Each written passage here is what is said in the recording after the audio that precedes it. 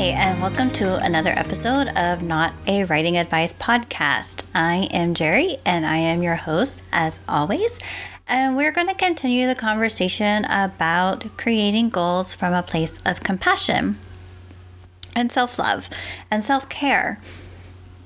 Because I think it's important to incorporate self-care into your goal setting and goal working towards instead of trying to have self-care as an additional goal. I feel like that's just adding more stress to the situation that you have this other goal that you have to try to attain in order to rest and to help prevent yourself from burning out. So why can't we just incorporate self-care into the process of attaining our goals? And so that is the impetus for this series of podcasts that I've been working on. Last week, there was not a podcast. I had a minor setback. But we're back and we will continue where we left off. So we talked about just in general creating habits from a place of compassion. And then we talked about creating habits that will help us meet our goal. So creating those tiny habits, those little tiny steps that will move us forward to attain our goals. And so this week, we're going to talk about ways to incorporate those habits into our daily lives without too much interruption. At least that's the hope. So first, I do want to tell you about a change that's going to be coming up on the podcast. Instead of it being a weekly podcast, even though so far in 2022, it has only, this is the third episode and it should be the fourth, I think. So I'm going to reduce the number of shows that I do. So I'm going to do every other week, I think, instead of every week. And that is partly due to the fact that I am a one-woman show and I am doing a lot. But I was looking at all the things that I'm doing, and all of the things I'm doing I really want to do. So I didn't want to totally give up any piece of it. So I thought, well, what is the next thing that I could do? How could I keep everything but still maintain some balance for myself? And so the idea that I came up with was to reduce the number of shows that I produce. So instead of every week, which has been what I was working towards, I will be doing every other week, at least for now. That is just me readjusting and reassessing my situation and adjusting my goals accordingly. So I get to still do the podcast because I enjoy it. And we'll just continue on the every other week schedule. So today we're going to talk about linking habits and how to make them as easy as possible. So, a really good book to read in regards to linking habits and making them easy is James Clear's book, Atomic Habits. So I read this book and I was like, I am already doing a lot of these things. I just didn't think of them as a way of applying towards a goal. Even though that's kind of what I was doing, it just wasn't how I was thinking about it, So I have to give credit to him for pointing me in that direction, even though I was already kind of doing the things anyway. So what he talks about in his book is he talks about making tiny steps first, which is what we talked about last week. And then he also talks about linking habits. That's not what he called it. I can't remember how he phrases it. That's how I call it. I link things together. And one of the ways that I know that this works is because years ago, ate cereal for breakfast. I mean, like for years and years, I ate cereal for breakfast. And with my leftover milk from my cereal, I would take my vitamins in the morning. And then one day, I decided that I didn't want to eat cereal for breakfast for several different reasons. But so I no longer ate cereal for breakfast. Instead, I ate toast or eggs or both, whatever. I just didn't have cereal with milk.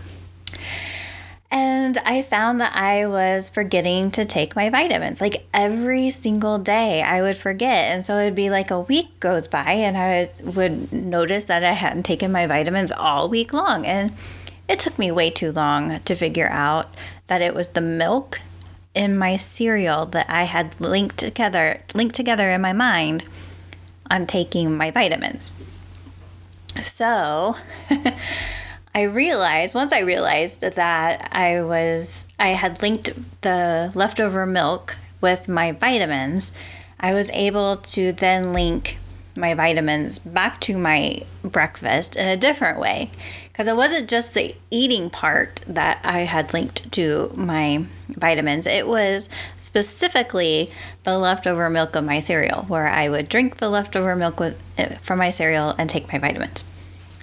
So now I have linked it to sitting down to eat breakfast. So anytime that I sit down to eat my breakfast, no matter what it is, I now take my vitamins. So if one day I stop eating breakfast altogether, then I'm probably going to have a problem again. But at least it won't take me as long this time to figure out that that's what it is. Another way that I know that this works is that I just recently decided to try to link another habit that I didn't want to do, like sweep the kitchen floor.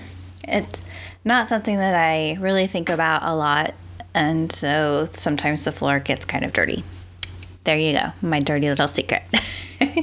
Anyway, so in the evenings in the winter, I usually am boiling some water to make some tea. And so I decided to just see how fast I could link habits together. And so I decided I was going to start sweeping the floor while I was waiting for my water to boil for my tea. And what happened is I quickly discovered that even if I didn't actually sweep the floor because the floor didn't need to be swept, which is very rare, but I still thought about it. So anytime that I put my water on to boil, I am thinking, do I need to sweep the floor? And I will look at the floor or just go get the broom. So it took me like 2 days to create that habit by linking those two things together. So these are the reasons why I know that this works. So if you are wanting to create a habit of writing or whatever it is that you want to do, try linking it to a habit that you already do, something that you do regularly and without really much thought. And you might have to actually really intentionally and thoughtfully go through your day and document all the things that you do, because things like brushing your teeth, you don't really think about, you just do it. So if you want to link your writing habit to something that you're already doing in the day, it may not be something that's obvious to you from the get-go. Like, it seems obvious to light a candle and write or something, because that's what a lot of people talk about, is lighting a candle and sit down and to write. It's kind of like their ritual. But if you're trying to link it to a habit that you're already doing, you may not already be lighting a candle. And you could actually tie it to brushing your teeth. So you brush your teeth and then you go sit down and start writing. I don't know, maybe that would work for you.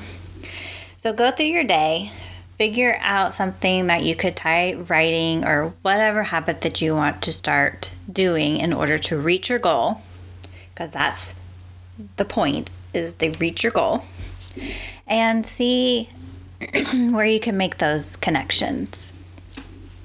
So the other piece of this is to make it as easy as possible. So going back to the writing example, so I found that a lot of times trying to start my computer and waiting for it to boot and, get my Word document up or whatever, it just takes a long time. It's a lot of energy for me sometimes.